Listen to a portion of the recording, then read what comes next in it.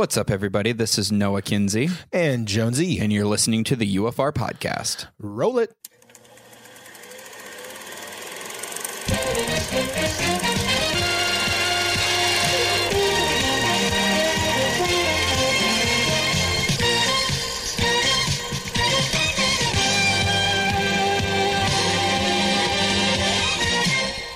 What is up? This is Upon Further Review, episode 45, 1975, first Blockbuster Jaws. Ow, ow, ow. So, Jaws.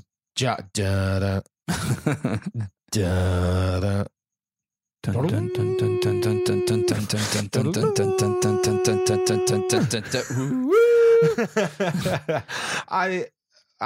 John Williams, man. Iconic.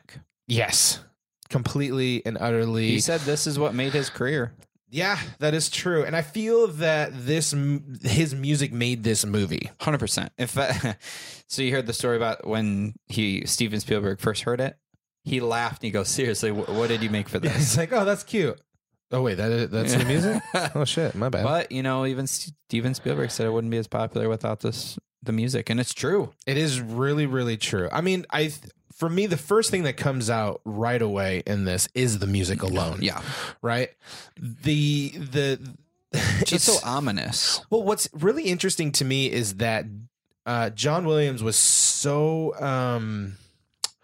perceptive that to their inability to have this like workable shark throughout this entire movie, that he was just like, well, let's influence the mind of the audience and play the music whether we see it or not. Yeah. Right? Because then you're going to start conditioning the audience to kind of have that sense of anxiety that the shark is somewhere and we don't even know where it's at. Right? Yeah. Playing and that's what's scary. It's the fucking ocean.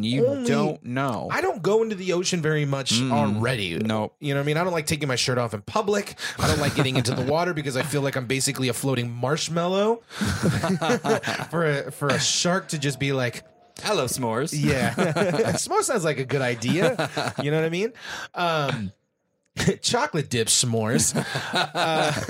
Because I shit myself. What are you doing in the ocean, Gary? Jesus.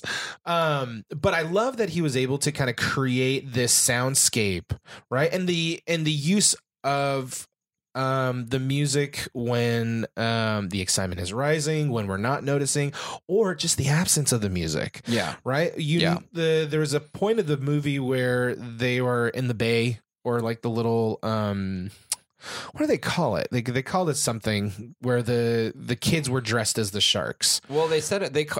Are you talking about the pond? A pond. That was what it was called. Which is weird because I'm like, that's not what a pond is, guys. Like, that's a pond? That's not a pond. Mm-mm. That's just the other side of the ocean. That's almost a lagoon. Yeah, that's on like the other side of the well-groomed lagoon. Right. Yeah. So, but you didn't have that crazy sense of anxiety when you see those particular fins because there was no music to cue it, right? Yeah. Which is interesting. Which I didn't notice super, it super the first cool. couple times I watched it. And for me, it's one of those really subtle things that John Williams was able to pay attention to in the little details of the story. Like what we talked about when we talk about movies we like, it's purposeful. Yeah, it's the music with, and you know what's a crazy thing to me is how simple it is, right? I think the thing that I love the most about this Jaws movie is the storyline is simple. Yeah.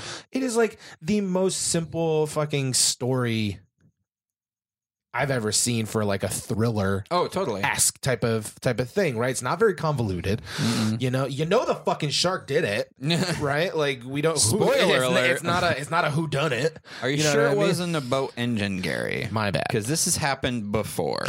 Right, my bad. But the overall story is just so simple, but yet it still draws excitement and anxiety. And I think Steven Spielberg did a killer job building the tension and working through a lot of the quintessential elements that make a good thriller. Yeah. You know what I mean? Yeah. So I love this movie. Yeah, we're kind of totally. You could tell we both love it because we just kind of jumped into it. Yeah, I really we can do. Back up a little here. Okay. So talk about it's 1975. Jaws comes out in very few theaters, less than 1,000 theaters, quite a bit less than 1,000 theaters, and it completely sells out. I don't know, because I think maybe because the production, the deadlines and the production schedule and the shark not working, maybe they were worried that it was just a costly bomb. So they wanted to be very conservative about it because Steven Spielberg was very stressed out by this whole thing. Yeah. He was saying that after he was done, like he after got in a boat and he left. Well, he was saying that him and Richard Dreyfuss, they went to their hotel and he had a nervous breakdown. Like he was just like shaking and just like he was. He lived on the island for 7 months. Yeah. He was the only one that didn't leave the island to go back home on the weekends. He just stayed there. I guess the joke was that he didn't want to leave the island because he was afraid he was never going to come back. Yeah. I think, man, it's such a sense of resilience to make a movie like this. Well, this was his proving ground, really. Yeah. This is what made him. Which, again, to the AFIs, laying it all there. Well, this was him, he was getting a lot of pressure from the studio, a lot of notes, a lot of deadlines that had to be met, even though things weren't really working very well, and it was very stressful. And he just was like, kind of just keep my shit together until this is done. Just keep my shit together. And even the final day of shooting, I guess they were going to like throw him into the water to kind of like, it's the last day. And because of that, he wore his most expensive suit so they wouldn't do it. When the minute shooting got done, he got on the boat and he's like, see you guys later. And he just went out into the sunset. So that would be cathartic, staying there for 7 months. Jesus. But here's this movie. Like, it's literally the first blockbuster. Literally. Until Star Wars came out 2 years later, this was it. This was the one that made all the money. And even though it was in less than 1,000 theaters, it made so much money. Well, the crazy part too is this is the seed of all the summer blockbuster movies that we see now. 100%. The tentpole movies. What is that, 20 years? Yep. 30? No, not 20 years. Like 45 years later or some shit like that. My math is way off, guys. Way off, but that's okay. It's like 41 years since something it came out. Something like that, right? So that's crazy to think about, that this particular movie started it up, set the tone for every blockbuster you see during the summer blockbuster, right? This was like the birth of the blockbuster, birth of the monster movie, right? As opposed to the like reimagining of the monster movie. I should say that, but then the rebirth or the birth of a blockbuster. Because I was talking to my mom, because my mom was young when she went to go. So I think she was 13 when this movie came out, and she was telling me that she wouldn't go in the water like the beaches there was nobody at the beach because of this fucking movie. And I think that's so amazing, in the power of cinema to be able to like make a movie that gets so many people, because we live in a beach town. You live in Long Beach, I live in Huntington Beach, we're close to the water. It's packed all the fucking time. Could you just imagine it not being packed because of a fucking movie? And this movie did that. Yeah, and it did it so effectively, and Spielberg had this psychological way of filming it, where he had the camera at water level, so it felt like the audience was always treading water. Right. And I think that was a really unique way to play with the visual language to give us, because I remember him talking about the when you're in the water, you're not seeing it from like a top view or anything like that. You are literally looking at it from the horizon level. And everything's obscured. You even look down at the water, and where you're looking down, that's not where it actually is. Right. So that's actually really cool that he made that choice. I think he was saying that he's shot 35% of the movie from that level, from that perspective, from the sea level, to give us that sense of voyeurism, if you will. But I think, and I agree. And I think also what it adds, if you're piling on the music and kind of being there makes you feel uneasy, like you're not in control. Right. That you're kind of at the mercy of the elements. Right. Because really the music is just awesome because something's not right. Yeah, it's but very you don't ominous. Know what. 100%. Right. And I think that adds a lot to it. It makes it more psychological. Yeah. And the fact that Bruce wasn't working. Right. So this shark that they made 3. They made one for when you'd see it from the left, one when you'd see it from the right, and then one that's like skinned or something like that. It's like half or some shit like that. Something like that. And then they made a bunch of like fins and all that type of stuff. But they didn't, whoever made it didn't test it for water. So when they first put it in the water, it sunk to the bottom of the ocean. They had to get divers to find it. Which Steven was probably like, oh, what the fuck? That had to feel like this is going to be the worst thing ever. Right. You just know he had this sinking feeling. Like, oh. But he nicknamed it Bruce after his lawyer. Which is great. That sounds pretty funny. Yeah, even the boat that they were on, the boat where the three men were on, started to sink. Yeah. And, you know, he yelled like to the rescue boat saying like, save the actors. And the crew guy is like, fuck that, save the crew. Yeah. The sound guy basically was saying, fuck the actors, save the sound. Yeah. Yeah, and he was basically, as the boat was sinking, he was holding the deck up. Leaving it up above his head. Wow. You know what's so funny is that this movie is such a testament, right? We watched Fantasia last week, right? And it was like my wife was saying, it was kind of a testament to, you know, giving everything all you got and not compromising, right? Then you come at Jaws, which Murphy's Law on everything of this. Everything. I think that's why he had such a nervous breakdown. Well, and Shaw was drunk most of the time. Sure. You know, they had to redo the whole scene where he's talking about the USS Indianapolis because the other takes, he thought his excuse was he should be drunk because the character was drunk and none of the takes were usable. So he called up Steven that night or the next night. He's like, can I do it again? Like, I'm so sorry. And did that one thing in one take. Yeah. Completely sober. But Shaw and Richard Dreyfuss didn't get along. They like hated each other, which added to the film. It added to the film, and then it also added tension. Yeah. Well, that's that's what I feel like added it. But to your point, everything just went wrong. But you know, the resiliency of the crew of Steven Spielberg with a movie like this, I problem solving. Yeah, the level of, because I think this is the thing that not a lot of people that don't make films really understand. Like, all filmmaking is problem solving. 100%. That's literally what it is, because you can have an idea and you can make the best plan you possibly can for the day, but then you're going to go out there and you are basically going to realize that the ocean moves and the boat's gonna move, and then everybody's gonna be out of sync all the time, right? And so then you got to readjust and recalculate and refigure things out. I think Steven Spielberg was saying that it took him like there were three types of days. There was like good days where he only got like 5 shots done. There was okay days where he got 3 to 2 shots done, and there were bad days where he got no shots done. Now, thinking about, you know, getting 5 shots off for a day for a movie like that, that's little, right? Yeah. Like, you totally want to do a page a day regularly. If he's getting 5 shots off, he's probably doing 4/8 of a page or some shit like that. Yeah. So it's like, fuck, dude. Yeah. Dang, girl. So I can already off the bat, it just seemed like a film that just had so many hangups, you know, but yet when you look at the final product and you don't know about any of that type of shit, it's actually a really good movie. An amazing movie. You know, and that's, again, a testament to Steven Spielberg's ability to think on his feet, to create tension appropriately, you know. I mean, it kind of goes to show why he's this mega producer director today. Yeah.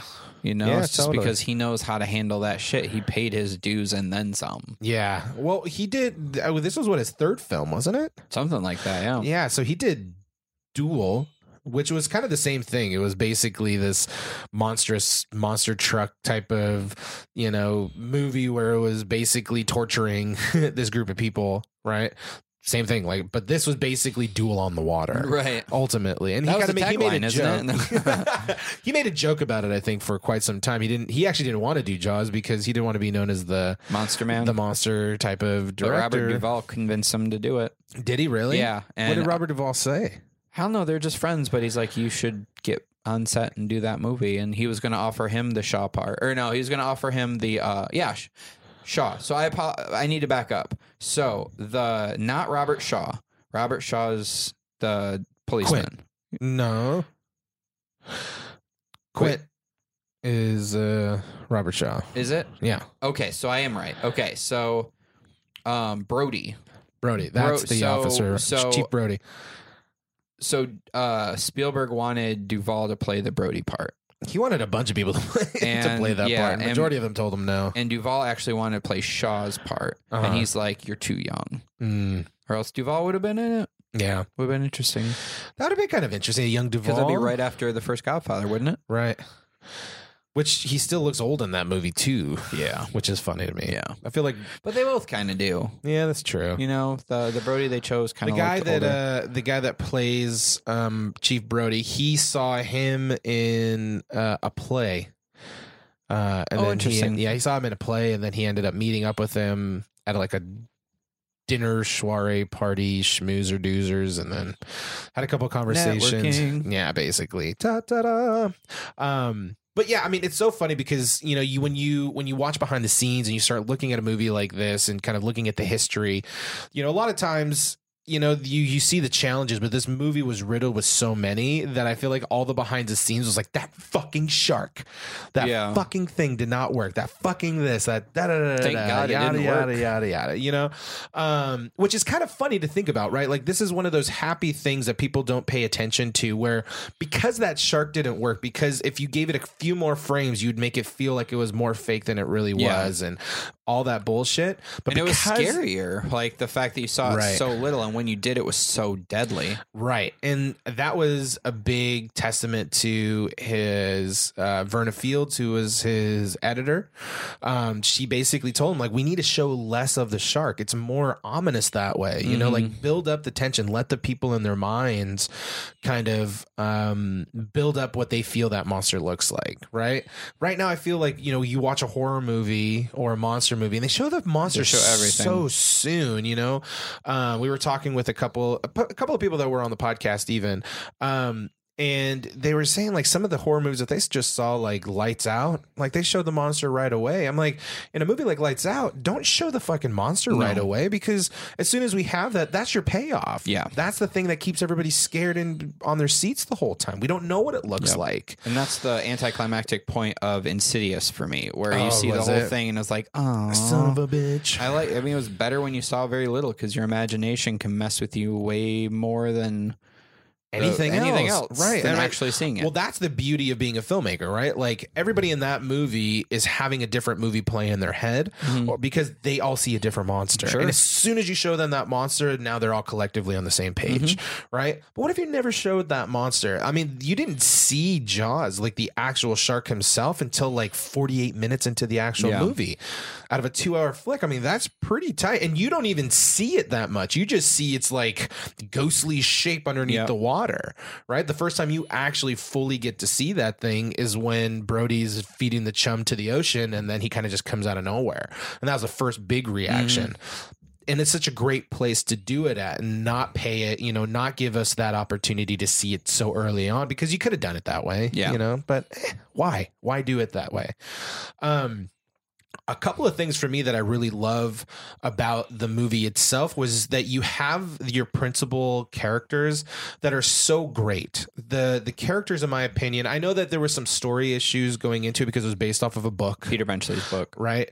And I guess there was like a plot line with like a love interest between Brody's wife and Hooper at some point. Really? Yeah, but he cut all that stuff out. Richard Dreyfuss's character? Yes. Oh my gosh. I can't imagine Richard Dreyfuss getting freaky. Oh, come on, Mr. Holland's Opus. Oh no.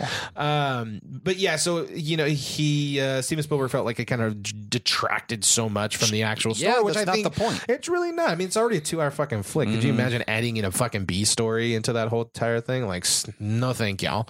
But I love all the characters. You know, you have Chief Brody, who right out of the gate is the chief of police. He's also kind of a, pardon the pun, fish out of water. Very much so a fish out of water. Very much a city boy. Right. Probably coming here to give his family a country life. What's his ultimate flaw? He can't swim. He can't swim. And he hates the water. Yeah, he doesn't like the water. There was an interesting beat for me in the story with him. There was a really great scene where you have Quint and Hooper and Brody, and they're all sharing scars. I love that. I love when Brody lifts his up to show his appendix scar and kind of decides to not bring it up. My question, was an appendix? It looked like a bullet hole to me. It was appendix scar because it was actually the actor's appendix scar. Okay. Because when I watched it, I saw it so quickly. I was like, was it and my curiosity was because they are a fish out of water. Was that a way to kind of match why they were here? Right. Like, did he get shot or something like that? Maybe you can infer whatever the fuck you want. Maybe it was an appendix. Maybe he did get shot. Maybe that's why he was trying to come to this vacation town. You know, he came to a town where nothing happens ever. Yeah, I feel like he did it for his kids to give them some sort of outside of the Brooklyn life. Well, to be honest, I think he did it for himself. Yeah. You know, I really do. I think he did because there's hints that his wife was a little resentful that they were there. Yeah, because she was teasing about that's not how you say stuff here. You say "can," even though nobody ever sounded like that in the town a cat whatsoever. I hung out with a bunch of Bostonians a couple weekends ago for a wedding, and they were great, man. They're like it's funny because they're all from Cape Cod. You know, they all. I was telling them, I'm like, so yo, what up with the quarter to go park the car? And the lady was just like, you don't gotta have that hard car. It's not car. You know, it's just car. You know, it's simple. You gotta let it roll off the mouth. It's car. Go put the quarter in, go park the car. You don't gotta go car. So it was just kind of funny to me hearing her say, you gotta park, you gotta like, because I literally just hung out at a wedding with like 95 of these Bostonians. That's amazing. It's a lot of fucking people. But I love, you know, the dynamics with Brody right out of the gate, right? You have the mayor that is like, he does have the, you know, though he has the facts in front of him, but he's worried about the town, right? He was suspicious to me. Well, you know what's funny is because in the original book, there's a bunch of like mob stuff that goes on in the book that gets cut out. And I think you can get the sense that those things are kind of interwoven throughout this particular story, but you don't almost need feels like much this shit of it. Happened before, and he just kept it quiet because most sharks swim away. Right. So the fact is, like, you swim out at night, you kind of lose sight, and you get taken out by like a boat motor. And the one guy's like, it's happened before. I'm like, has it? Or was that also a shark? And you're just saying that because usually sharks don't linger. Yeah, it's a boat motor. Wing, wing. Even the mortician or whatever, the coroner. The coroner changes his story. Why does he change his story? Because he got paid underneath the table. Exactly. Also, why did that couple feel pressured to go into the water just because the mayor said so, even though they had no desire to go in there with their kids? It's like, what blackmail material does he have? What type of material is so this? I felt like there was some interesting hints of shady shit, and it didn't even he didn't even change his tune until his kid was like at risk. Right. And I think that's again, I think it's a good story beat only for me because you don't have to hit the nail so hard. Oh, totally. Right? You don't have to play the exposition you can just game. Infer, because I mean, it's his best interest to keep the tourism going. Like he said, this is where we make our money. Right. Totally. And I think, you know, maybe there is undertones of mob bullshit going on or whatever. To be honest with you, it wouldn't surprise me because the way that they structured, you know, those guys is you do those parts. Mayor wants you to do something. You do something in this world. Exactly. So for me, I thought that was kind of interesting. And, you know, by the very end of it, you know, the mayor is like, he was in shock. You know, it was kind of a redeeming moment, in my opinion, for that particular character, you know, being somebody that's just like, that was my kid in there. The one interesting beat for me that I thought, at first when I was younger, I'm like, why is that bitch smacking his ass when her son dies and she comes up and she smacks him in the face like, you knew. And it's more interesting to me that Brody, like, this is such a testament to Brody's character with just taking it. Yeah. Right. He took that smack. He took that responsibility. And you have the mayor. I'm curious. I'd be more curious to see if, you know, maybe there was a shot to the mayor in that moment because it was his fault. But yet Steven Spielberg did something that I thought was really wonderful. We stayed on her to really push the moment and the heartache of losing her son, even though it could have been prevented, right? He could have cut back to Brody looking at her. He could have cut to the mayor. We could have cut to the crowd, people watching it, the spectacle of it all. No, but he stayed on the thing that was the most important in that scene. And yet you have Brody that stands there, and he has such a really, really good line, right? Because the mayor basically says it's not your fault, because he's taking responsibility after the fucking lady leaves. And all Brody says is, yeah, it was. Yeah. Because it is his fault. Yeah. And I think that is such he knew what was right at the beginning moment for his character, just to be like, I'm taking responsibility for this. This will never happen again. Because I know better. Yeah. And yet I fucked up. Yeah. Without ever saying any of that type of stuff. Yeah. And it's just such a good moment for me, I think, for his character. It's really my buy-in, to be honest with you, within that.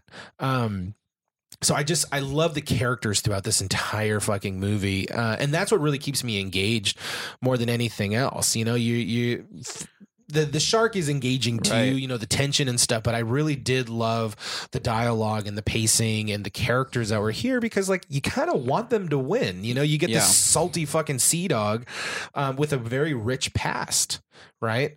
You get Quint.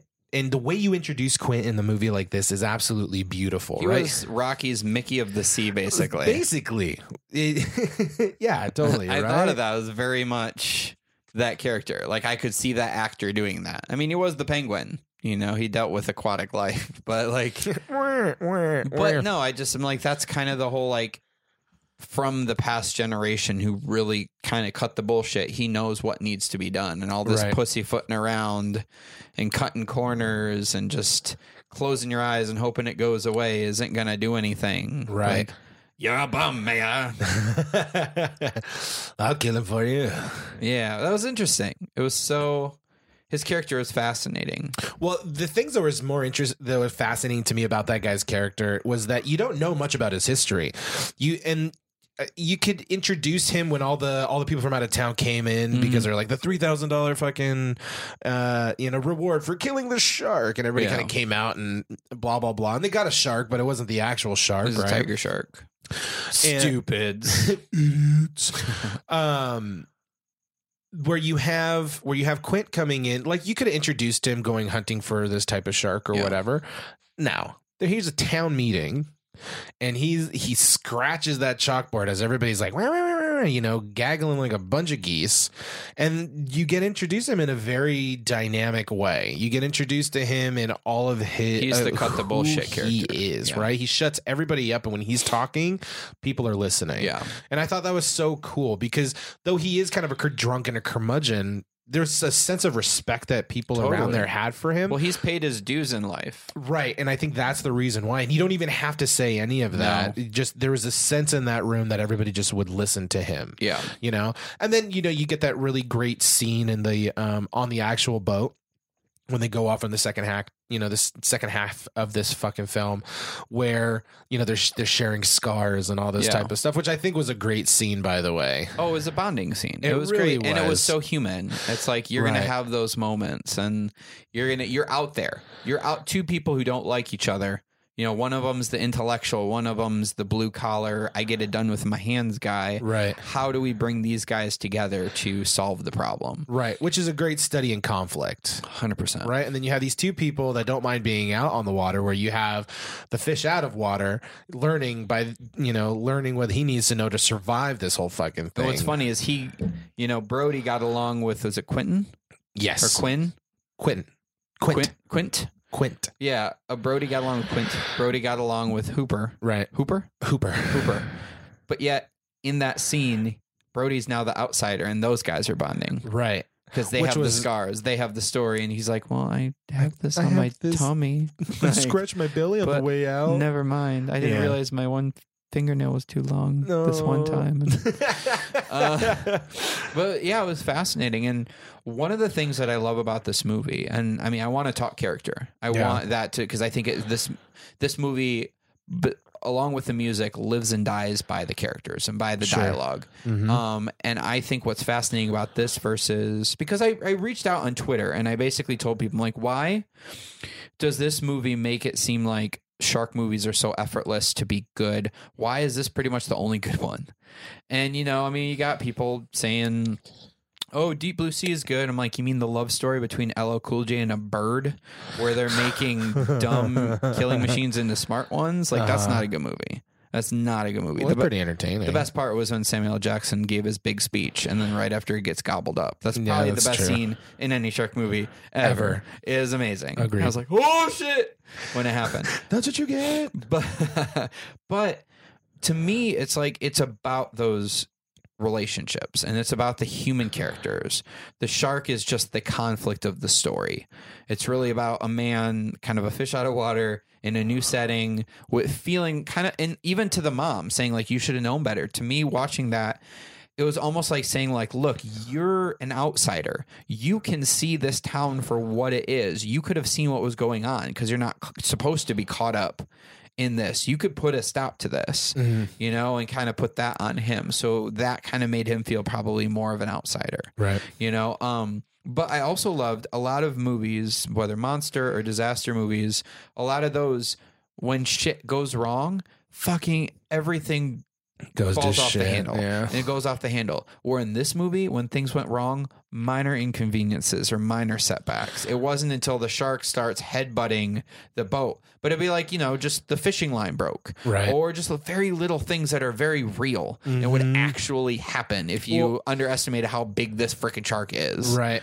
Well, I think what they do really well is in the screenwriting where they call it rising action. Right. And with a movie like this, you start with those little things, right? You start with, you know, skinny dipping. The skinny dipping. You start with the kid getting eaten in the bay. You get, you know, the small shark attack that's happening in the pond, if you will. Then they go out to fucking find this thing, and the line breaks. This happens, and and it's all rising action leading to.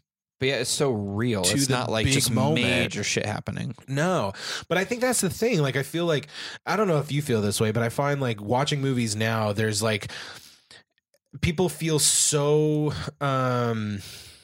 hell-bent on having to make it so entertaining right away, where you're like, in some weird way, I feel like you're blowing your load quickly.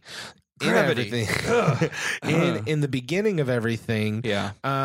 Where, you know, just let it breathe. I mean, this is a great film that just let itself breathe in the very beginning. You know, all the big action-y stuff didn't happen until the climax. Almost like the second half of the second act. You know what I mean? And so for me, the rising action is what really gives us that sense of anxiousness throughout this film. And he does it in sequences, obviously. And there's lulls in between, so it gives you time to reset. So then you're shocked again later instead of just getting numb to it. Right. Like, you know, this is something that I've been noticing as we're watching these older movies. What tends to happen is you get these really great sequences of intensity.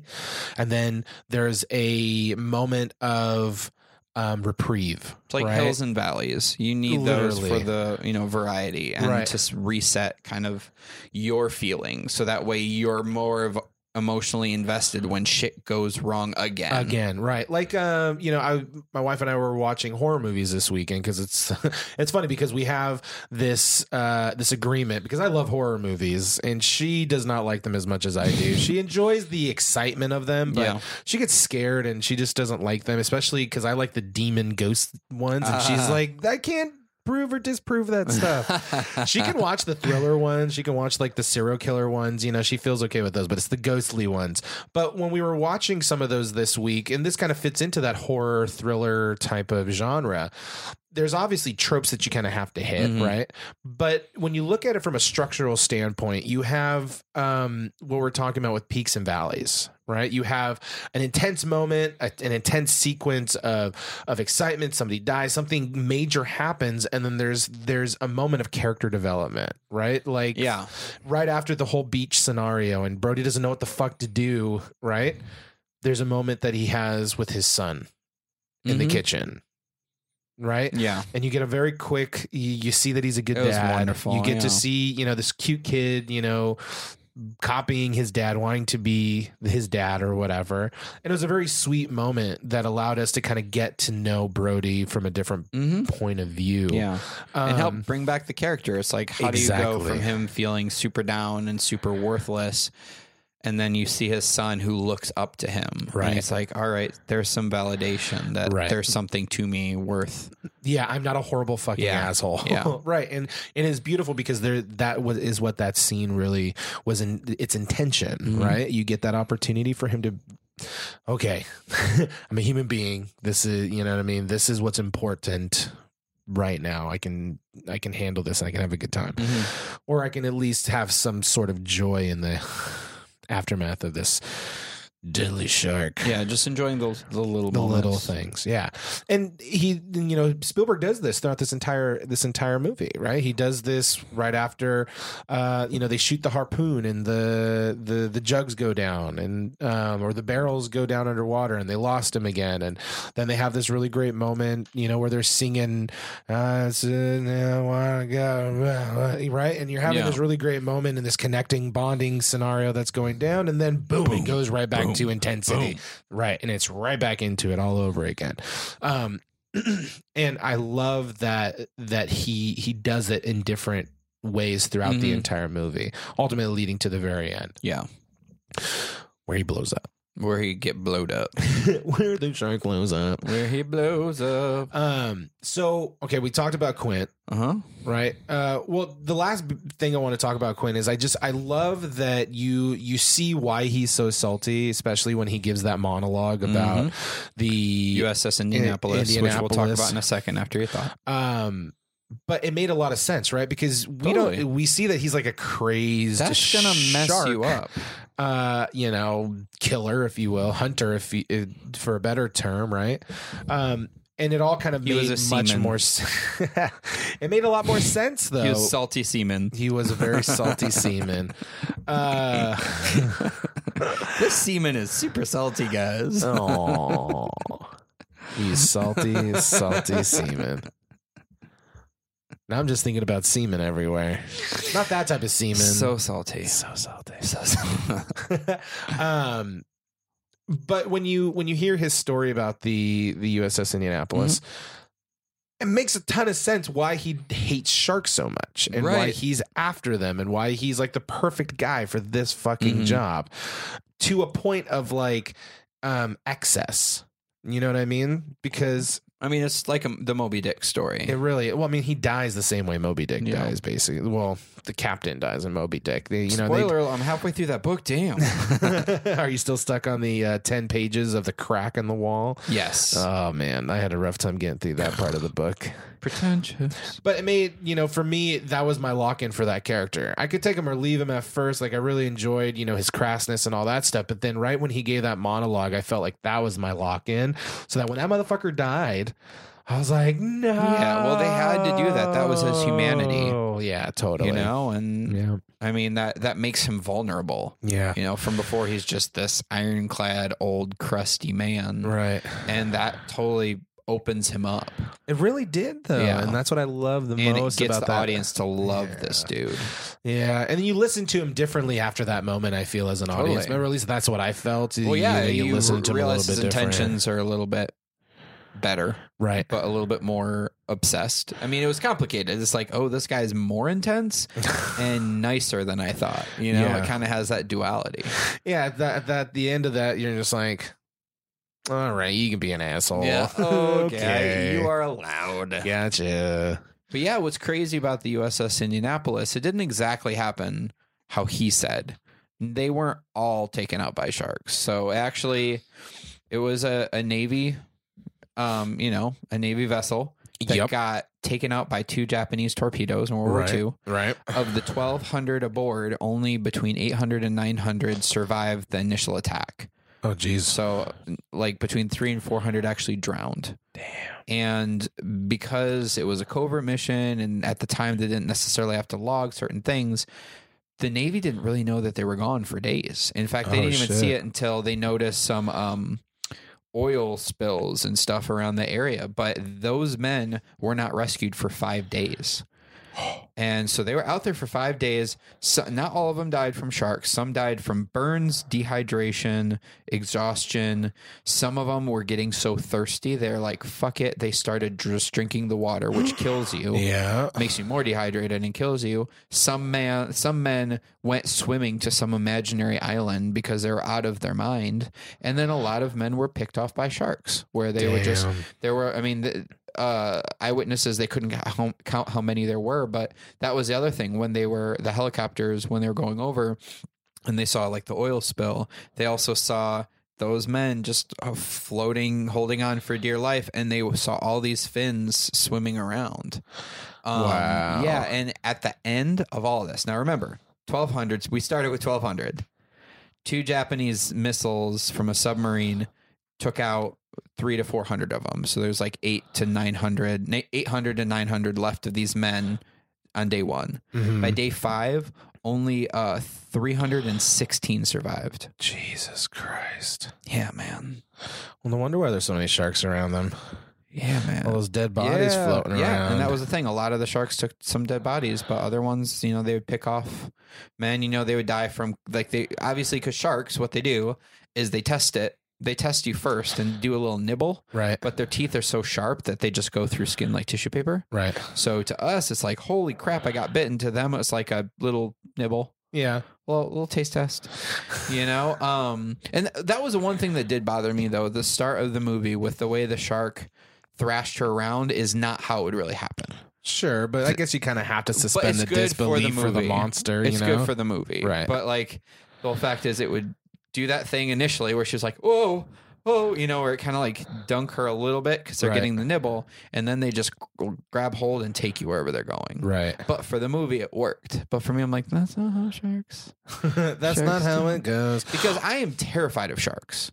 That is one, those and spiders are like my biggest fears. Really? And you know how they say, if you learn more about things, you're less afraid. That's bullshit. Because it makes you more scared. 100%. Where they say that sharks have horrible eyesight. It's like, okay, so a fucking killer Mr. Magoo is in the water. That doesn't make me feel any better about this thing who thinks that I'm on a boogie board and I look like a seal. Yeah. Okay, get LASIK and quit like attacking me because you can't see. Like, that makes me more afraid because they don't know. Right. Like, they're like, that's a thing. And the taste test is like, oh, well, there's blood. I'll eat it. Yeah, it's like, it's fine. That's why I go in the ocean, but I don't go farther than what my feet can touch. Because I'm like, if I'm out there, I'll be able to see a fin. Ideally. Right. I'll be able to see a fin because I'm not out there that far. Right. When I see people way out there, I'm like, it's nice to know you, stranger. Yeah. Bye. Like, thanks for being a human shield for me. Because you'll be first line of defense. First line of defense. And they're even saying some people back in the day used to swim if they saw a bunch of seals. People would be like, oh, seals are wonderful. They're nice. Stay away from them. That's the food source. Yeah, that's exactly what's going to happen. That's the first place you're going to be attacked because seals can swim way faster than you, buddy. Yeah, exactly. You'll be the thing that helps them get away. So I'm terrified of sharks. Even as a kid, if there was like a really deep pool, I'd be like, what's down in there? Because I mean, a shark could get in here, right? Like, somehow. I don't know. But as a kid, like, you don't know the difference. Yeah. I didn't know the difference. Right. I was terrified. I mean, now I guess like alligators could be in pools, and they are like in Florida. So, which is terrifying in a different way. Could you imagine jumping into a pool and there's like an alligator on the bottom with his like, mouth open? You're like, whoa, shit, crazy. But no, I think this movie is great in so many ways, and you're in their house. That's the thing. Yeah. Basically, the way I see the ocean, because it's their domain. Right. You're going to their house. It's like going to like this steadfast, trigger happy, Second Amendment loving person's house where you're just like, they have their gun loaded. Right. Don't accidentally, if your car breaks down, I hope you charged your cell phone. Don't go to this house that has the "Don't Tread on Me" flag outside. Hey, brother. Like, you mind if you call me some AAA? It's the same thing where it's like someone who wants to do something. Right. It's the same concept of going into their home. That's their home in the water. Right. Like, you're trespassing. Well, what's interesting enough to me, like coming back to Jaws, the fish himself or herself, Whatever. Itself. Yeah. Being light and Gary. It could be a girl. You don't know. That's what I see. I figured, I'm give it equal opportunity. It is in Jaws for the Revenge. In SeaWorld. But the first half of the movie, I really didn't feel bad for the shark. I was just like, he's just hungry. Yeah, he's just a shark. He's just a shark. He's just kind of doing his thing. You are basically in his house's refrigerator. Basically, and I felt bad for the shark because it was kind of like, a witch hunt for this fucking thing. That's just like, I'm just trying to live my life. It's like, did no one teach him in science class? This is what I do. I'm just hungry. Because the first girl, stupid drunk girl, which doesn't make any sense. Was she drunk though? Like, was she honestly drunk? I feel like that guy went over there and he just like whispered basically nothing, and she's like, and she just ran off randomly, which is weird. And then she just started taking off her clothes. And she's like, "Come in the water with me." And that's Dawn okay. or whatever. Yeah, Dawn is where when sharks feed the most. Like science tells me that's when they're looking around for their food. Right. So it's like they were there for a long time then. Yeah. Because I didn't know, was this like right before sundown or this right before sun up? I think it was right before sun up. Shit. All right. Yeah, because it seemed like, when she was in the water for a while, it seemed like it was getting lighter. Yeah, that's what it felt like to me too, but I didn't know. I don't know. I don't know. So. But that's when that's when they eat, from what I've heard. Yeah. Well, I mean, to the point, don't quote me on that, by the way. Ocean people who study sharks. Do not quote me oceanographers? I was going to say that, but I'm like, is that right? Marine biologists? There we go. That's the word? Way better. Yeah, the first half of the movie, I didn't really care. I was just like, well, I mean, that's what you guys get. Yeah. So, okay. But then the second half of the movie, when they actually go on the hunt for this thing, that's when the shark's kind of being more vindictive. Yeah. That's when the shark really kind of starts having a mind of its own and starts toying, with the guys on the boat. And then I was like, okay, this motherfucker needs to die. Mm-hmm. You know what I mean? Because now it's just fucking with him. So I was okay with that process towards the second half of the movie, at least in my opinion. But the first half I was just like, let a shark be a shark, dude. Stop repressing it, bro. Yeah, I mean, you can't blame a shark at the beginning. Right. You just, you just can't. Yeah. It's like if you name your daughter Mystique, she's going to grow up to be a stripper. It's like sharks are going to eat people if you're in their water. It's Makes just sense. What happens. I hope there's somebody named Mystique at the house and just like... Yeah, I'm pretty sure I offended people. First off, marine biologists are like, this guy doesn't know what he's talking about. And then some Mystique girl's like, I'm not a stripper. I'm an escort. I'm an exotic dancer. Jesus. How dare you? Whoopsh. I was trying to think of something else, but Mystique, I'm like, meh, Meh. You kind of roll the dice. Yeah. Honestly, you kind of do. Really? If you're going to name your kid Mystique. Yeah. You bastards. Yeah, who knows? Anyway. Anywho. But yeah, I know what you mean. I mean, it's kind of interesting that how big the shark was and that it stayed around that area, because that's very much not necessarily what they do. Right. They don't kind of linger at the scene of the crime. Well, the other thing too, maybe you're looking at like, if you're looking at it, technically it's like factual, a 25 this is not the episode. So yeah. A lot of corrections and omissions we could get. I'm not a marine biologist, man. Care. I'm just speculating. I've been to SeaWorld like 6 times. That's all I'm banking any of this off of. The shark's 25 feet, 1,000 pounds, they say. 3 tons. 3 tons or whatever. That's some pretty shallow water for that fat piece of shit. Yeah. That's what my thought. Fat piece of shit. He's a big bone, Gary. Or she is. That's a lot of sushi. But right, I mean, like, there's pretty damn shallow water for that fucking thing. So and tiny fin for something that big. Yeah, exactly. Was it overcompensating for something? It was probably. It's just like, my fin's not tiny. Making fun of my fin. It's not tiny. I don't have a little tail. It's not the size of your fin. It's how you use it. Jerks. I don't have little teeth. I'll show them. Yeah. I'll show all of you. Oh, I love the scene above the boat when the shark swims by. I was like, every time I'm like, oh shit, because that gives you scale. The scale, yeah. Because you only see a little bit in the movie. You only see the shark for 4 minutes of the entire movie. Yeah. So to see just that scale, you're like, oh no. Yeah. We are going to need a bigger boat, you guys. Hey. Sorry.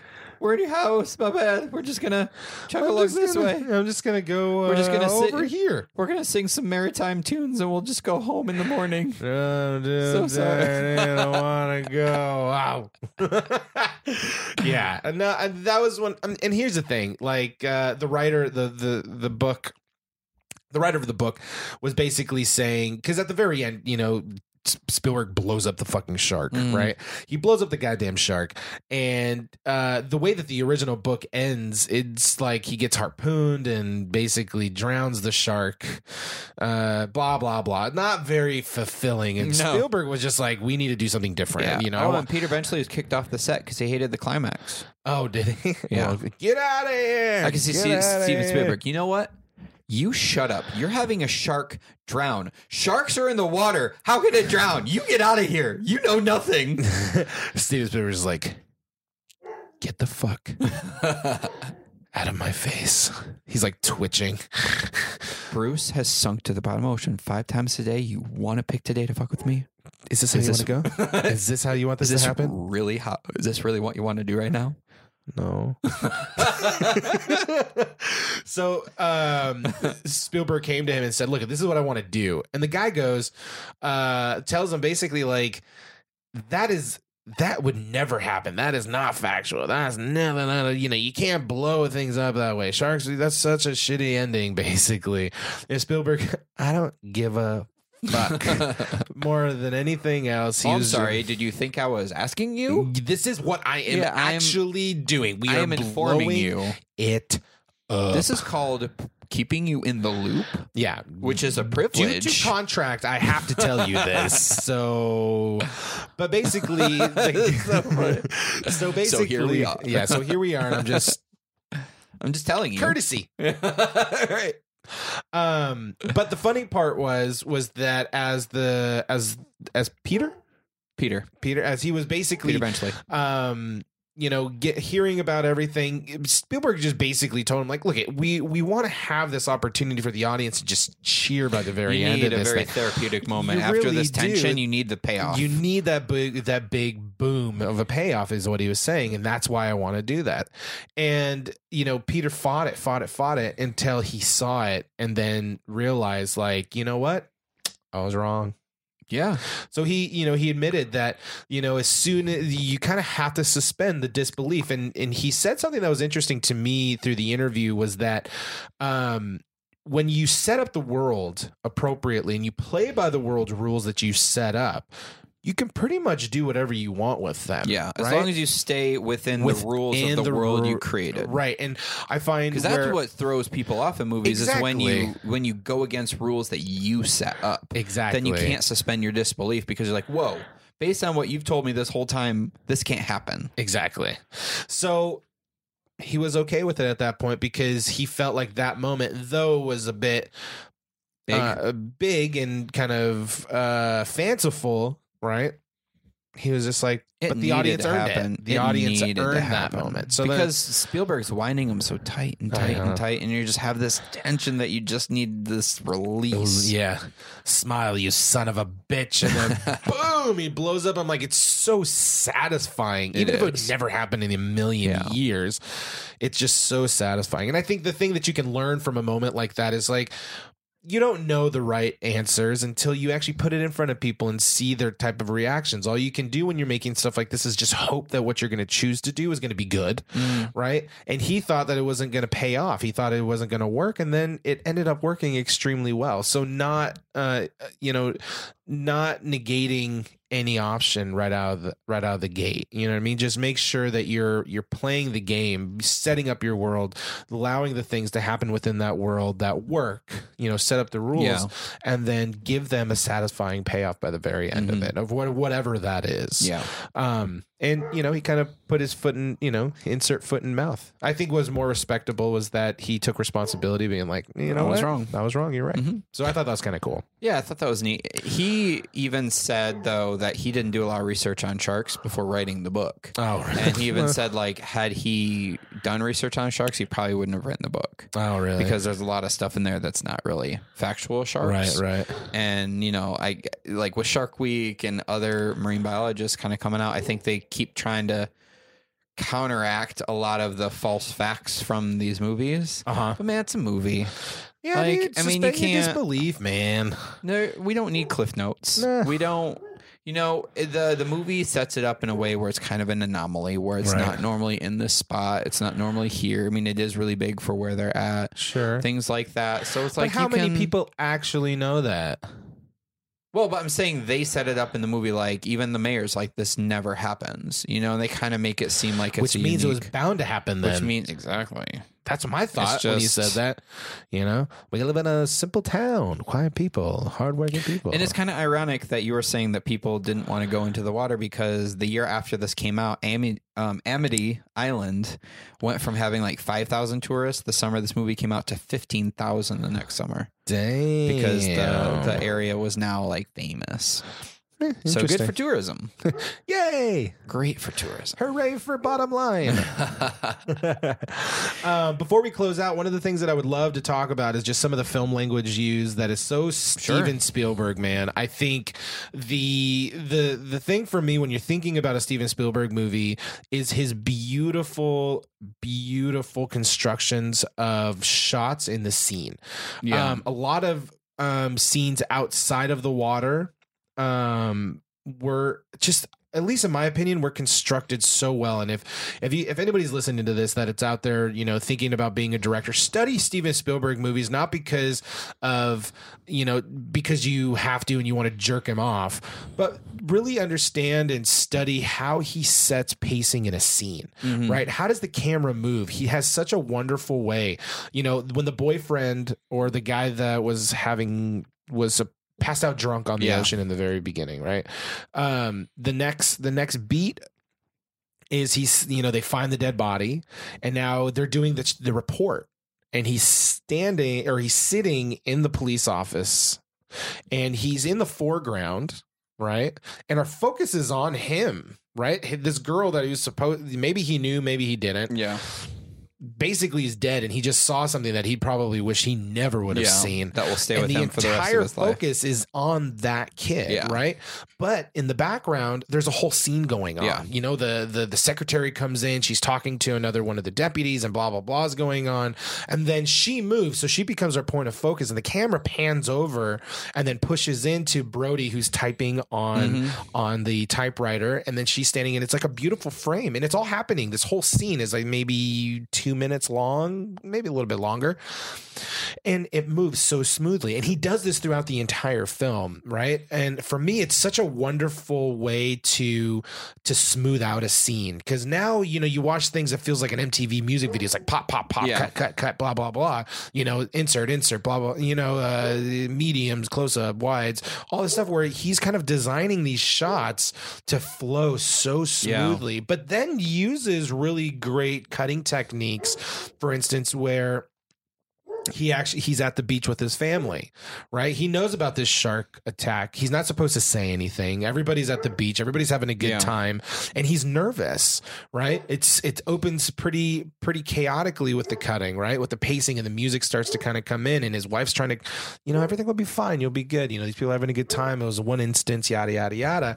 But then, you have the kids playing, and it's like cut to kind of build that anxiety. All these people are coming up to talk to him, and you kind of see his point of view throughout the entire scene. And it's such a beautiful way to go from something that's so smooth to some sort of like staccato way, the very kinetic style of editing, to give us a different sense of anxiety in the moment, 100%. Especially from his point of view. You know what I mean? And I think what I love the most about his visual language is that there is so much going on in the frame, right? They call it the mise-en-scene. What's happening in the actual frame?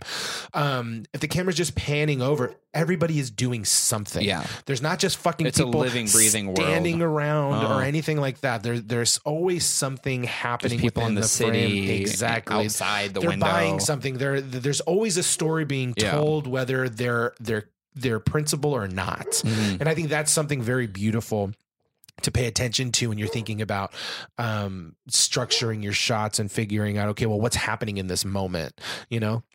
So for me, I think it's a really great study in figuring out, okay, well, how can I tell mini stories within the bigger story as much as I possibly can? He's a master at it, obviously. Oh yeah, and I'll jerk him off, whatever, because he does such a great. At least one handy. Yeah, one at least. All the handies in the world you get. Yeah, and I love it, and I want to stress how important story was to this and characters was to this, because you see all these other movies where there's some creature or some animal that's killing people, and the focus is just on the animal, right? And the characters just really aren't given 3 dimensions. So who cares? Right. At this point, you're just waiting for them to die. Like a Friday the 13th or whatever. You're just like, you are just in line to be killed. Right. Why do I care? Mm-hmm. Whereas this movie, it's like, no, this you is don't a want town any of them first. to die. You don't. Yeah. You absolutely do not want any of them to die. You know? And it's really about these people taking their different they have their own shit. And everyone with their own shit coming together to try and solve this problem. Right. Everyone has their own motivations. You get them. They're not like, I'm the evil mayor, see? Like, there's hints of things, but yet there's his redemption, where it's like, oh, my kid was there. They humanize everybody in this movie. They do, and that's so important. And that's why when I'm like, why is it so hard for shark movies to be anywhere near this? Because I haven't seen one. I heard The Shallow's good, but that's still I saw The Shallows this weekend. Versus a shark. I watched The Shallows this weekend. It's campy, but yet it was okay. Yeah, I plan on seeing it, but I don't. My hopes aren't high. But even you look at the other Jaws movies, and it's like everything they did right story-wise in the first one just falls to the wayside in the other ones. You have this second one where it's like another shark is in Amity Island. Oh no, with Brody. Right. And then you have the third one with Dennis Quaid at like a SeaWorld where they have like a lagoon where it has some cool action pieces. But for one, the 3D looks horrible. It looks awful, but also it's still, everyone takes a back seat to this shark. The coolest scene in there was when they had the skiers and they're on the triangle where they're on each other's shoulders skiing. Like, that was cool. I was in San Diego. And they got attacked, was it? Yeah. Yeah, that looked cool, but it's all back seat. Right. And then you have Jaws 4, The Revenge, which I don't understand how this was made. How many times are they going to blow up the same shark? But do you remember the story for Jaws 4? No, I didn't just see Jaws 4. Oh my God, it's amazing. I stopped at SeaWorld, dude. It's amazing in the fact that it's awful. So here's the story. Oh God. Chief Brody's dead. Okay. It's the mom. She's still traumatized because I think at the start of that one of her kids is like a police chief and he's trying to get something unhooked or whatever out like on a buoy and he's eaten by a shark. Okay. And so the same mom's like, ooh, like freaking out because her family's been like, I think they insinuated that Brody died from like just 2 sharks was too hard on his heart. So he like died. And so, yeah, it's dumb. So she is like traumatized by it. And her daughter-in-law or whatever is like, let's go down to the Bahamas to get away from all this shit. Just go on vacation. And she meets like Michael Caine is down there. And there's kind of a romantic thing where he wants to be with her or whatever. Here's the thing. So the shark from up in, Amity Island basically follows them down to the Bahamas to kill the family because that's their revenge. Like an actual like it knows? Like it knows. Like it's supposedly the same shark, which only means... How does it know? So here's my theory. So I think what happened is the shark in the middle of the night, so no one would notice, got on land and went on tippy toes and snuck through the town, went into the house, dug in her trash to find her flight itinerary, GPS'd that shit, tippy-toe got back into the water, and swam down to the Bahamas where they were staying. Jesus Christ. And honestly, people, if you can come up with another reason why a shark would know how to get down to the Bahamas, I am all ears, because I don't know how this spot. For one, there's more than one shark in the ocean. Like, I don't think it's the same, but somehow they determined it was the same shark. And you have Mario Van Peebles with a horrible Caribbean accent. That's like, I don't think that's a real accent anywhere, dude. And you have Michael Caine, who I'm pretty sure his character was actually a drug runner because he had his own private plane. Like, pretty sure he smuggled drugs. Nice. But yeah. So, and Michael Caine's even like, they're like, what do you think of the movie? He was like, I think it bought me a nice house.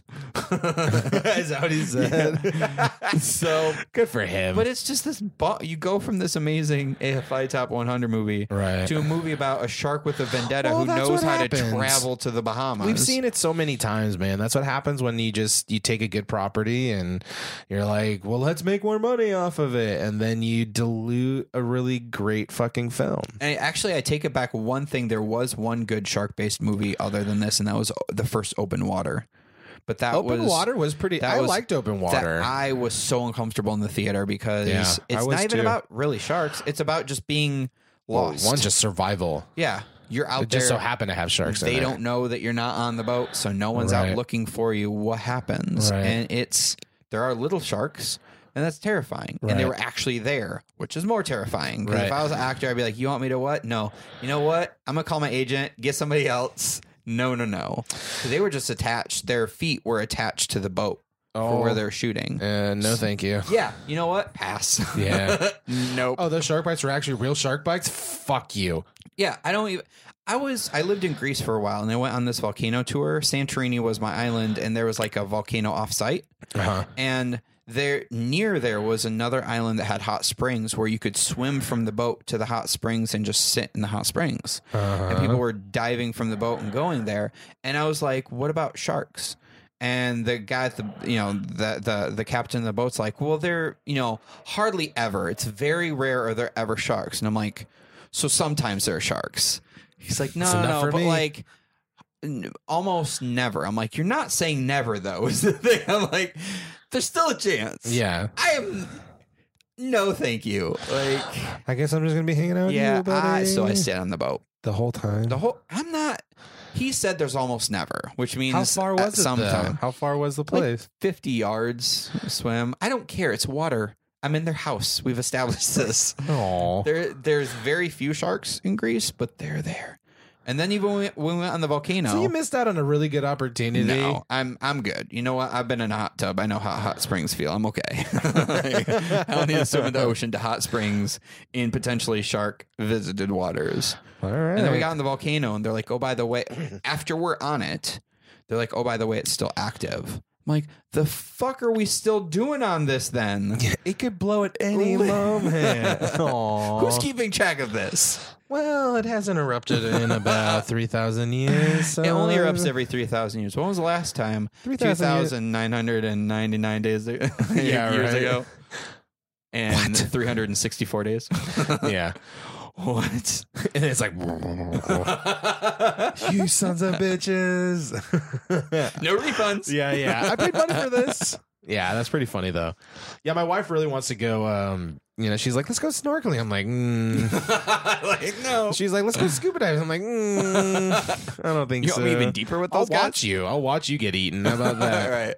Right. I will tell your family that you fought valiantly. I will tell your family you flailed wonderfully. Right. She flailed like a ballerina. Yeah. No, I'll probably do it with her, but I don't want to.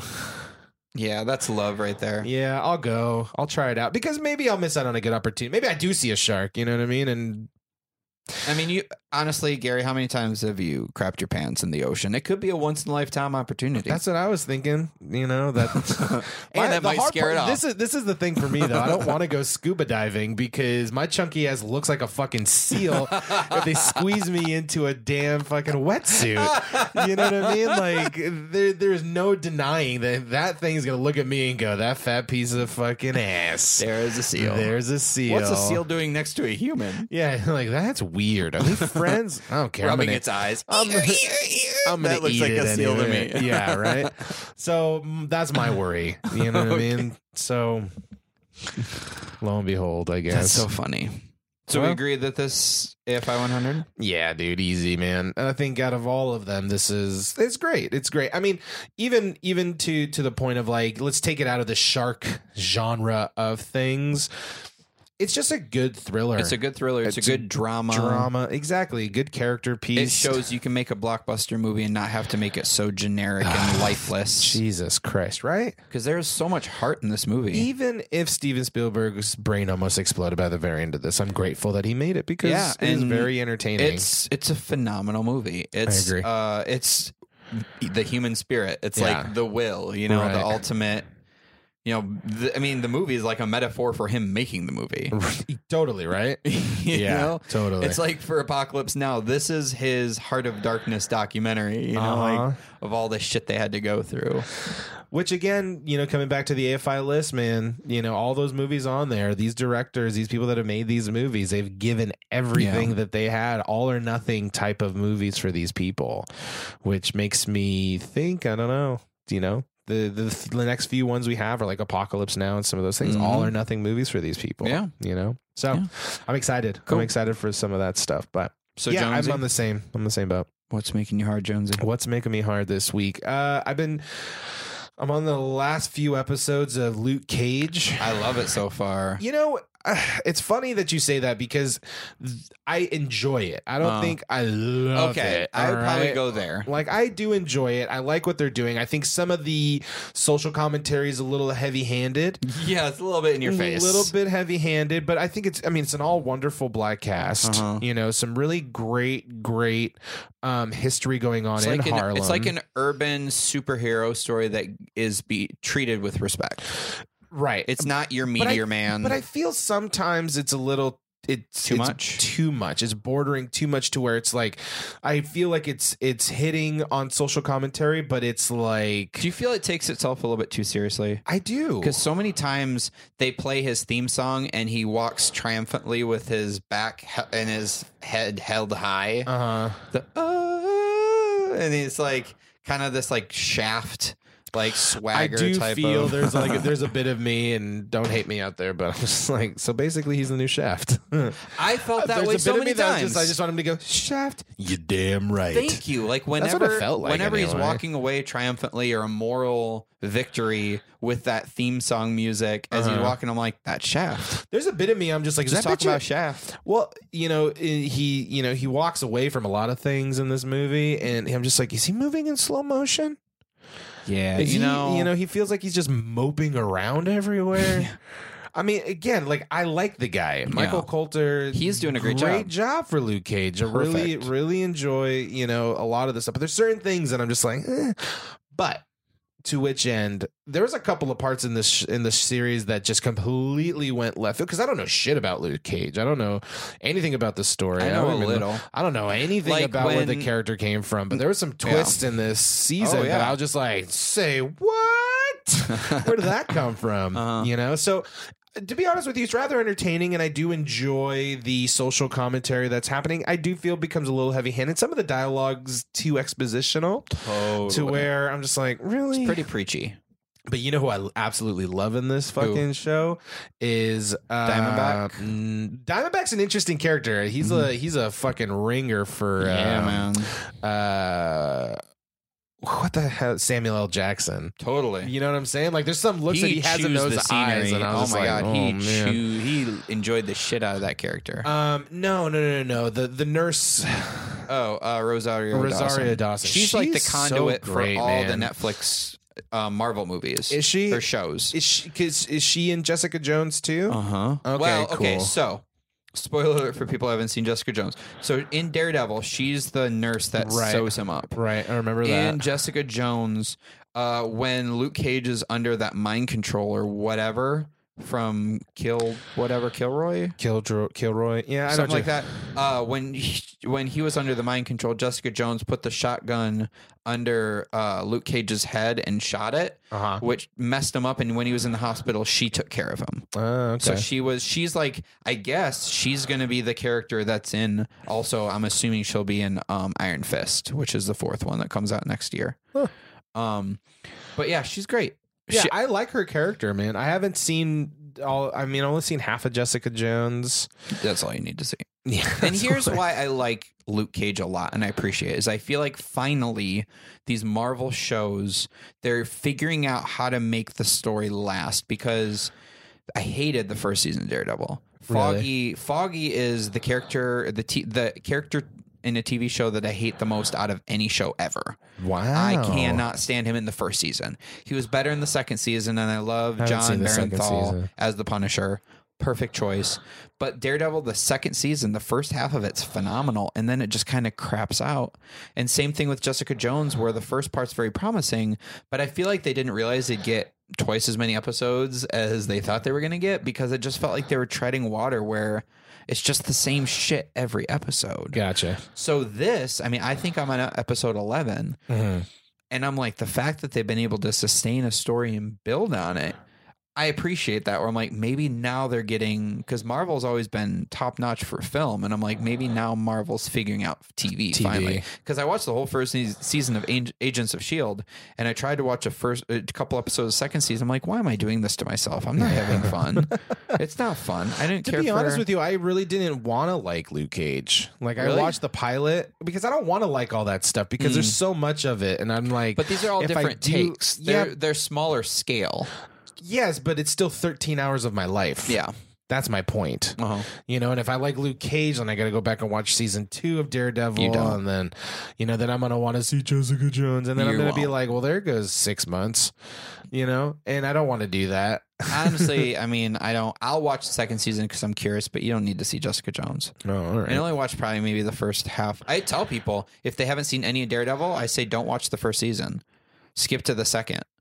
Really? Because other than I didn't mind the first season. Kingpin was phenomenal, but the main 3 protagonists are boring as shit. Yeah. All they do is mope and drink. And honestly, if I see one more story about the best friend being butthurt that their friend didn't tell them they were a superhero story, I'm going to lose my mind. If I was a superhero and I didn't tell you, wouldn't you be sad? I would be stoked when I found out. I'd be like, that's cool as shit. I wouldn't be like, I thought we were close, man. That's true. We were close. Yeah, I'd been like, stop being a bitch, dude.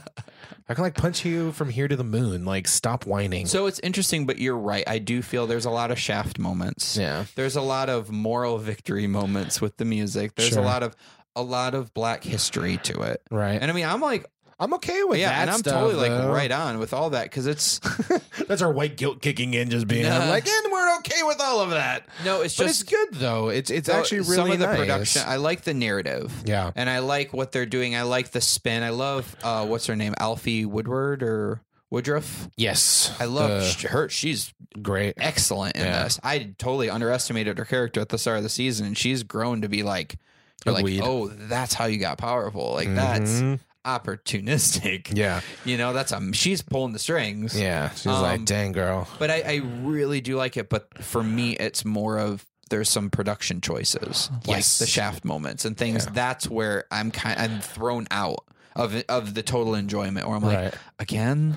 Well, I think, to that point, there's moments where he's lifting one of the guys up in Jackie Robinson Park, and he's, basically saying this. Was that the thing about the building, about the first? Yeah, and I think what was the name of that, of the railroad worker from the short from Pixar that your wife said the name of the guy? I can't remember. You know what I'm talking about? Yes. Watching the show, I'm like, there's a lot of those moments where he's the strong man trying to persevere. Yeah, well, at the same time, again, it's like social commentary where you have a generation where people feel entitled, and then you have this character coming in teaching them there's no school like the old school. Yeah, there's nothing wrong with getting your hands dirty and going to work and respecting your home. You don't have to. There's nothing wrong with being a barber. There's nothing. You don't have to be a millionaire. You don't have to make. It's not always about the money. He just wanted to be left alone.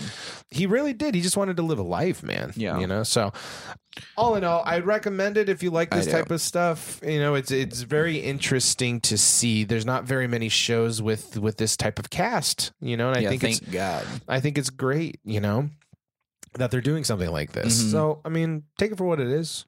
Yeah. More than anything and else. I think if you like the other Marvel Netflix partnership shows. Will like this stuff. I think you'll like it more. Sure. Just because, like I said, I think it sustains an actual projection of story longer than the others. The others kind of stall out. Gotcha. Where I think this one, it does. I mean, would you agree? It kind of builds. Yeah, I feel. I don't feel like it's. I got sucked into it. The first episode, I was like, meh, all right, I'll watch the second episode, and then now I'm already on episode like 10. But I don't feel like they ever are treading water. I feel like each episode builds off of each other. Well, what they do also really well is like certain episodes have a lot of good cliffhangers. Yeah. And there's been some pretty good twists, I feel, towards this. And they don't hint at them very easily, which I think a lot of other shows, you know, on primetime, like you kind of know that motherfucker's in on it. You know that person's going to do something fucked up. Some of these things that kind of happen just happen out of the blue, just out of pure like primal instinct. And I'm like, that's fucking cool because I did not see that shit coming, and I'm always looking for it, you know? Yeah. And I love what, you know, there's a conundrum always when it comes to Superman is like, how powerful do you make him to the point where it's like, is there any real risk of anything happening? And I love the way that this guy who's bulletproof. Yeah. I love how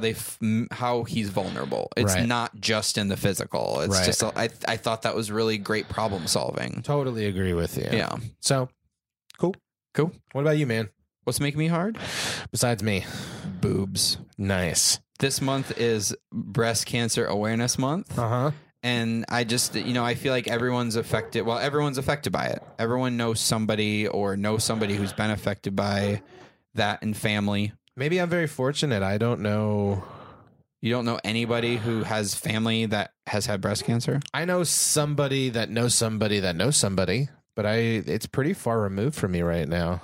Well, that's good. That's very fortunate. Very much because so, cancer is a big deal. Totally. Cancer affects a lot of people. Pancreatic cancer, different story. Oh, totally. My father-in-law's had it, and yada yada yada. Well, the studies show that 1 in 2 men have some form of cancer some point in their life, which is terrifying. Fuck you. So we're at the table. We're at the table right now. So it's probably me though. You're way too good with your. Well, you know what though? That's just the irony is going to be you.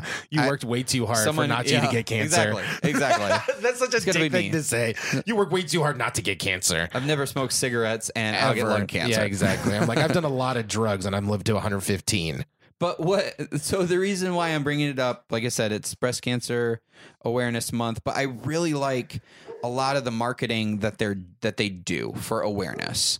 I think that it's really important to kind of get it out there because it's boobs. So it's kind of like, in this Puritan-based country or Puritan-founded country, it's like, oh no, the boobs and the nipples. And so it's something that back in the day people didn't talk about as openly. Right. And the marketing used to be stupid, to be honest with you, where like on Facebook they would say red or green, and you found out, oh, that's their viral way of trying to be like, whatever color your bra is, put it on Facebook. And all these like gimmicky stuff where you're like, how does that help? If you're being vague, how does that help the cause? What this is? So I feel like every year there's different creative ways to just get the dialogue talking. Sure. Because I think that helps action, that helps fundraisers, that helps all the stuff. And so that excites me when I see, obviously it's something year round, but it excites me when you see marketing really pull behind something that's important. Totally. And I think that's awesome. So It's very cool to see that. And I want to see more of it. And I want to save those boobies. Save people's lives, because honestly, when it comes with research with a lot of cancers, they say we're so close to finding ways to kind of nip it in the bud earlier without having to go through horrible chemo and all that stuff. And it's just people don't like going to the hospital, so they catch everything so goddamn late. Yeah. Well, like I probably am riddled with cancer right now. I haven't been to the doctors in like 10 years. Yeah. That's what we're not wrapping it back to dudes because we're dudes, but they're saying a lot of guys don't regularly go to the doctor like women go for pap smears and things like that. And I think this helps open dialogue to then talk about cancer in general or talk about different things. And as long as we're talking about it, that's forward movement to hopefully finding a solution for it. Totally. So that's what I want to talk about. So plugs. What plugs you got? You can reach me at Hey Jonesy on Twitter. If you guys want to follow my shenanigans on Instagram, I'm just basically sharing my travels. This week we went to Arizona to visit my brother. It was pretty good. It was a little hot the first couple days we were there, and then it cooled off the last day. But we went to this place called Little Miss Barbecue, and I bought a 2.2 pound beef rib. It was amazing. So, I share stuff about, what I'm doing, hanging out, hiking, whatever. And that's so the real Jonesy, right? Yeah, the real Jonesy. And we're going to be screening Time Out at the LA Comedy Fest, October 22nd. It's a Saturday at 6:30. If you guys want to check it out, awesome. LAComedyFestival.com. Check it out. Cool. So for me, for Periscope and Twitter, it's the Noah Kinsey. For Instagram, it's Noah Kinsey. And for all UFR needs, we have the website, UFRpodcast.com. Twitter and Instagram, both UFR Podcast, as well as Facebook. So come on there. Make sure to subscribe, rate, and review on iTunes. Both on Instagram and Twitter, we have the links for the giveaway. So we gave away the poster. That should be in the mail soon. Nice. And next week, who was the winner? You remember? I do not remember the name, but we have it somewhere. We have it somewhere. I know. Floating around here. Somewhere floating in the ethers. All right, but whoever that is out there, you will get a poster. It'll be a surprise. You win. Ta-da. Next, we're giving away the first 4 seasons of Robot Chicken. That's it. That's all right. Yeah, no, that's exactly right. Actually, that was uncanny. I'm like, is it on or something? There's a TV up in the corner. But we have other stuff coming. We have comic books, a lot of comic books. We have movie DVDs, tickets. We have a lot of stuff coming out. So if you sign up for the giveaway, even if you don't win this time, you're entered for all the future contests. Yay! So other than that, next week, 12 Angry Men. Nice. Sidney Lumet. I'm excited. I'm excited too. Well, thank you, Jonesy. Thank you, brother. We'll see you guys next week. We out.